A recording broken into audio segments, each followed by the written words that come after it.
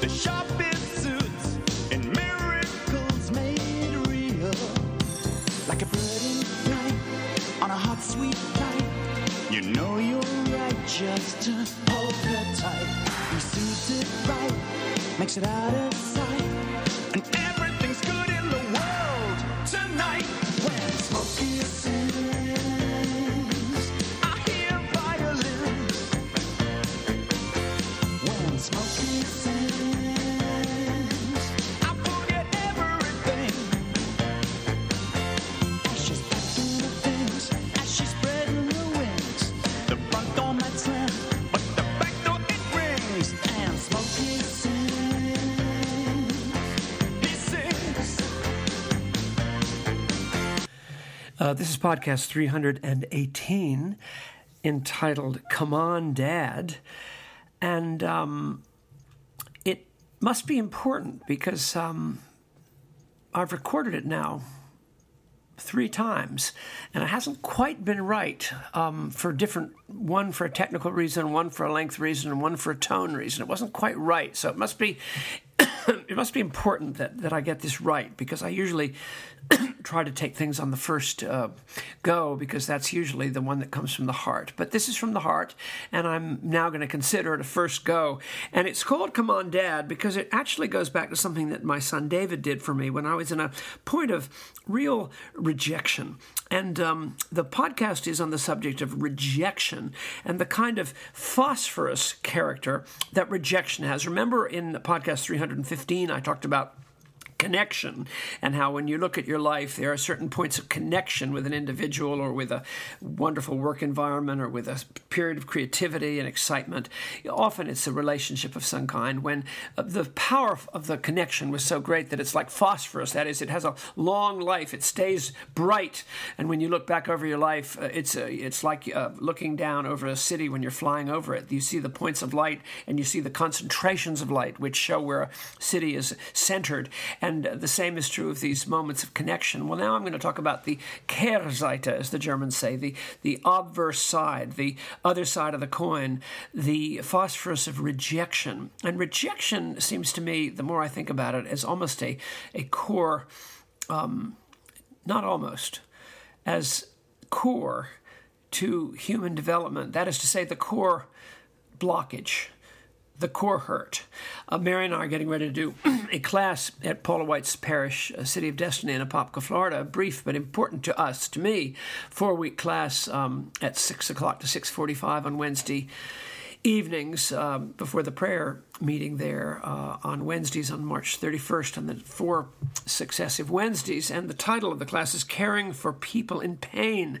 And I see, as I look about pain in myself and pain in others, I see the phenomenon of the reaction and response to rejection, which is just lethal as a core, I use that word, but it's an anchored problem in human growth and hope, and that's what this podcast is about. And I take it back to the song of which you heard an excerpt at the beginning by the English, quote, New Wave group ABC. I think it's from about 1987, called When Smokey Sings, because after I had left one job for another during intense period of conflict in the denomination I was serving, and still do, after an intense period of conflict in which the victors had proven to be very they weren't like Andrew Johnson, or Abraham Lincoln.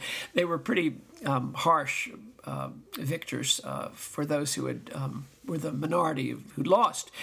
And I've took another job, having been deeply wounded by the majority. With the minority, I took a job in hopes of sustaining and growing and helping that point of view about Christianity to continue and to strengthen. And I suddenly found myself rejected by that group. In other words, I'd gone from the frying pan into the fire and found myself with a double whammy within 1 year. And all of a sudden, what I thought had been, kind of a Dunkirk, getting out of Dunkirk to Southampton, England, on a boat, and miraculously making it out of this terrible situation.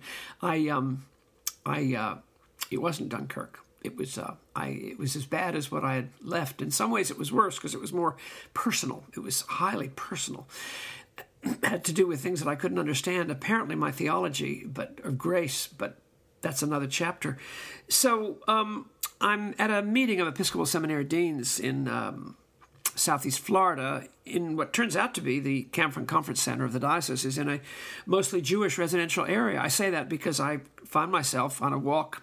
I had a little time at the start of the conference, and I was really desperately unhappy and rejected. And I went into a very nice, popular Jewish deli and ordered a sandwich and had a nice time. And I sat down, and then all of a sudden over the speakers came When Smokey Sings by ABC. And it immediately connoted hope and actuality. The hope was that the old self, the Paul who loved the Eurythmics and who'd, with Mary, had been to the very first American concert of Frankie Goes to Hollywood, and who'd actually been present 5 rows behind when Chrissie Hynde, during an early Pretenders concert, got mad at a guy in the front row and got off the stage in the middle of the song and punched him out and actually knocked him out right there on the floor. And but that was the thing we loved, movies and rock and roll and all the things that made life fun and joyful and exuberant, to me at least, let alone things from our past of that nature. And here I was in a slough of despond and rejection. And the song brought the lilt and the violins. I hear violins of hope. And it also attached itself indelibly to my memories, because forever after, when I hear that song, I am right back there. I am back in that deli at a moment of real stress. I had 3 or 4 moments of keen stress in my ministry, most of them self-created, but this didn't feel self-created. Maybe it was, but I didn't feel it. It felt really deeply unfair on every level, and I was so upset and so disappointed and so really at lowest ebb, like diminished. And then this song. So what I want to say is something happened very soon after that was very touching, and it's how rejection is turned into hope. Rejection is turned into hope by means of empathy, sympathy, and acceptance. The rejection, without some form of contravening or you might say opposite acceptance, is embittering and creates a life at the very end. You die bitter. I've known many people. I've known more people who died bitter than died content, though I've known some people that died contented. I hope to be one of those. But I've known much more the other. I've seen it again and again, and I write about it in my book, my Boomer Handbook that came out from Mockingbird. But I get a CD in the mail. We today would call it a burned CD. It was a playlist that my son, David, who is now a young adult, but not as old as he is now by a long time, not in midlife or anything like that, a young adult, he'd understood that I was in a very painful way, and he made a playlist and burned a disc, and brilliantly written on it was the word, "Come on, Dad," Part 1. I love the fact that he said it was Part 1. Come on, Dad. Then he had a list of songs that he knew I loved. It started out with Help by the Beatles, which was perfect. And then somewhere in there he got Quintessence by Squeeze, which is one of my favorite songs that I could never find. And somehow he got it. There it was. And then he did Rod Stewart's live cover of Baby I'm Amazed, with that incredible intro that I often quote by Rod Stewart to McCartney's song.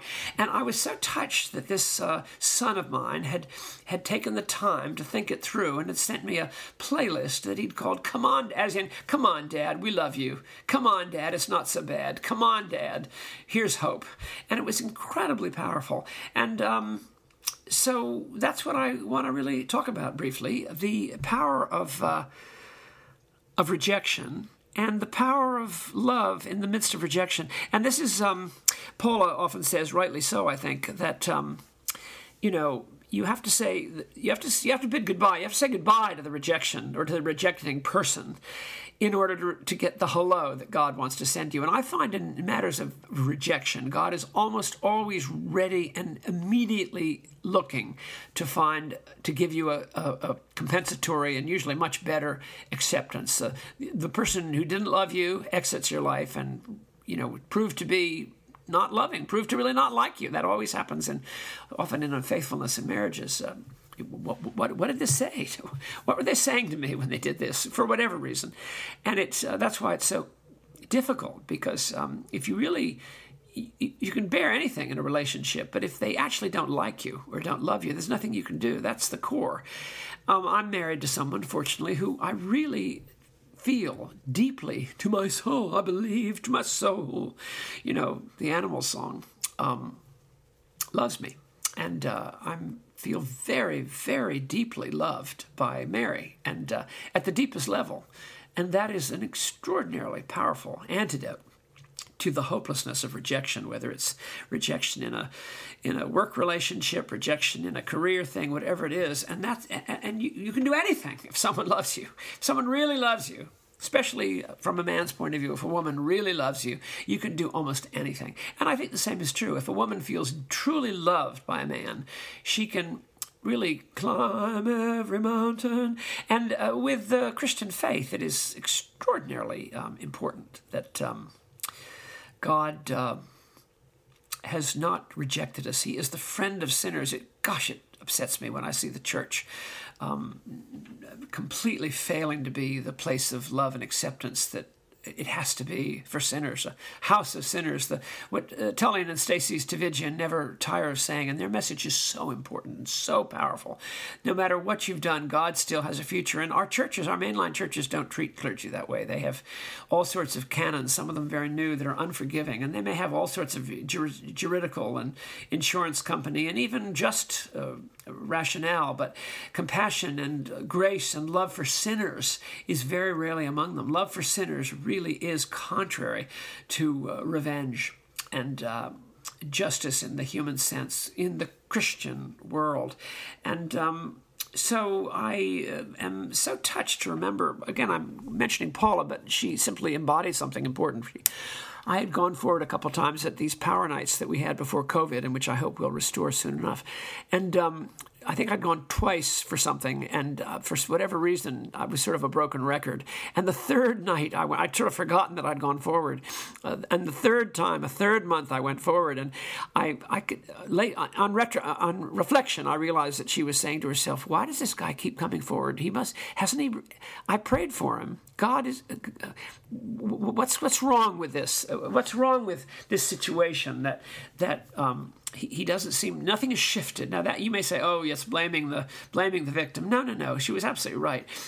Something hadn't really clicked. I'd gone forward, and something was not working, and it seemed a little like, if you don't succeed, the little engine that could kind of. But this is how she handled it. She didn't lecture me. I went forward, and as she stopped in the praying for the many different needy and painful sufferers there, she put her hands on my shoulders and looked very strongly into me, to my face, with what I felt was the eyes of Jesus Christ. And she said, "Dr. Paul, I'm going to try right now. I'm going to pray to be able to feel what you feel." Now, she knew that I was dealing with a spirit of rejection. This was a rejection based on my career and my ministry and my life. I felt that all that I'd tried to do had been rejected. That's what I felt. It may not be true. It isn't actually true, but I felt it. Maybe you can identify. I felt it.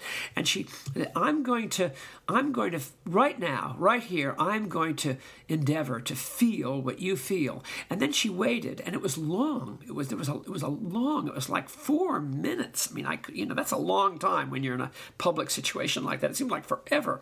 But as she did, I felt something's happening. She was feeling what I was feeling. Remember that song by Peter Frampton, "Do You Feel Like I Feel?" From 1974, 75, 76. But it was extraordinary. It was a little bit like Ellen Burstyn in that movie from the 70s that Jim Monroe preached so powerfully about once.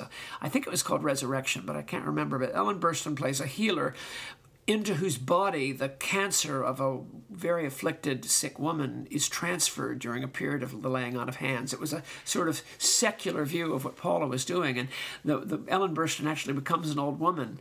She takes on the pain, a sallow, cancer-riddled older woman, and the other woman is healed. And I thought to myself, golly, this is what's happening. And I sensed it. I sensed that the rejection was being transferred to the pastor. And then she prayed a prayer, and I went home, and I did feel something had shifted. Something had shifted, and it was important. Well, I say that because that's what really has to happen. We have to see that the most powerful thread, the phosphorus thread of our lives, is the thread of rejection. And our displaced or even not displaced reaction to it, which is always hurt, pain, bitterness, loss, despair, deep a sense of shadow. Rejection is an incredibly dark shadow over our lives, and it's got to be dealt with, and it's dealt with by people who love, like when David Zoll sent me Come On Dad, the CD that I still have the exact copy of. I mean, I have not burned it to another CD. I hold on to his. And Mary, very powerfully, frequently, and the God we worship, who does not reject. And when that is really felt and experienced and assimilated, and you might even say engendered, that conquers the rejection. And that's really all I have to say. This is a short podcast because the others have been too long, the others drafts of this. I want to conclude with a song about rejection. It may be a somber way to end it, but it's one of the great 45s of the 60s, one of the great 45s by the DC5, the Dave Clark 5. But listen to the final line. Listen to the final line of this remarkable, accessible single to understand the completely disturbing, catastrophically upending effect of rejection. And then stop. Look at your own rejections from the past, or the chief one, whether it's at work or whether it's with a friend or whether it's a man or a woman or a child or a parent, an adopted child, a parent who rejected you. And stop and wait. And there is a hello as you say, or as you feel, and as you're able to truly feel the goodbye. Thank you so much.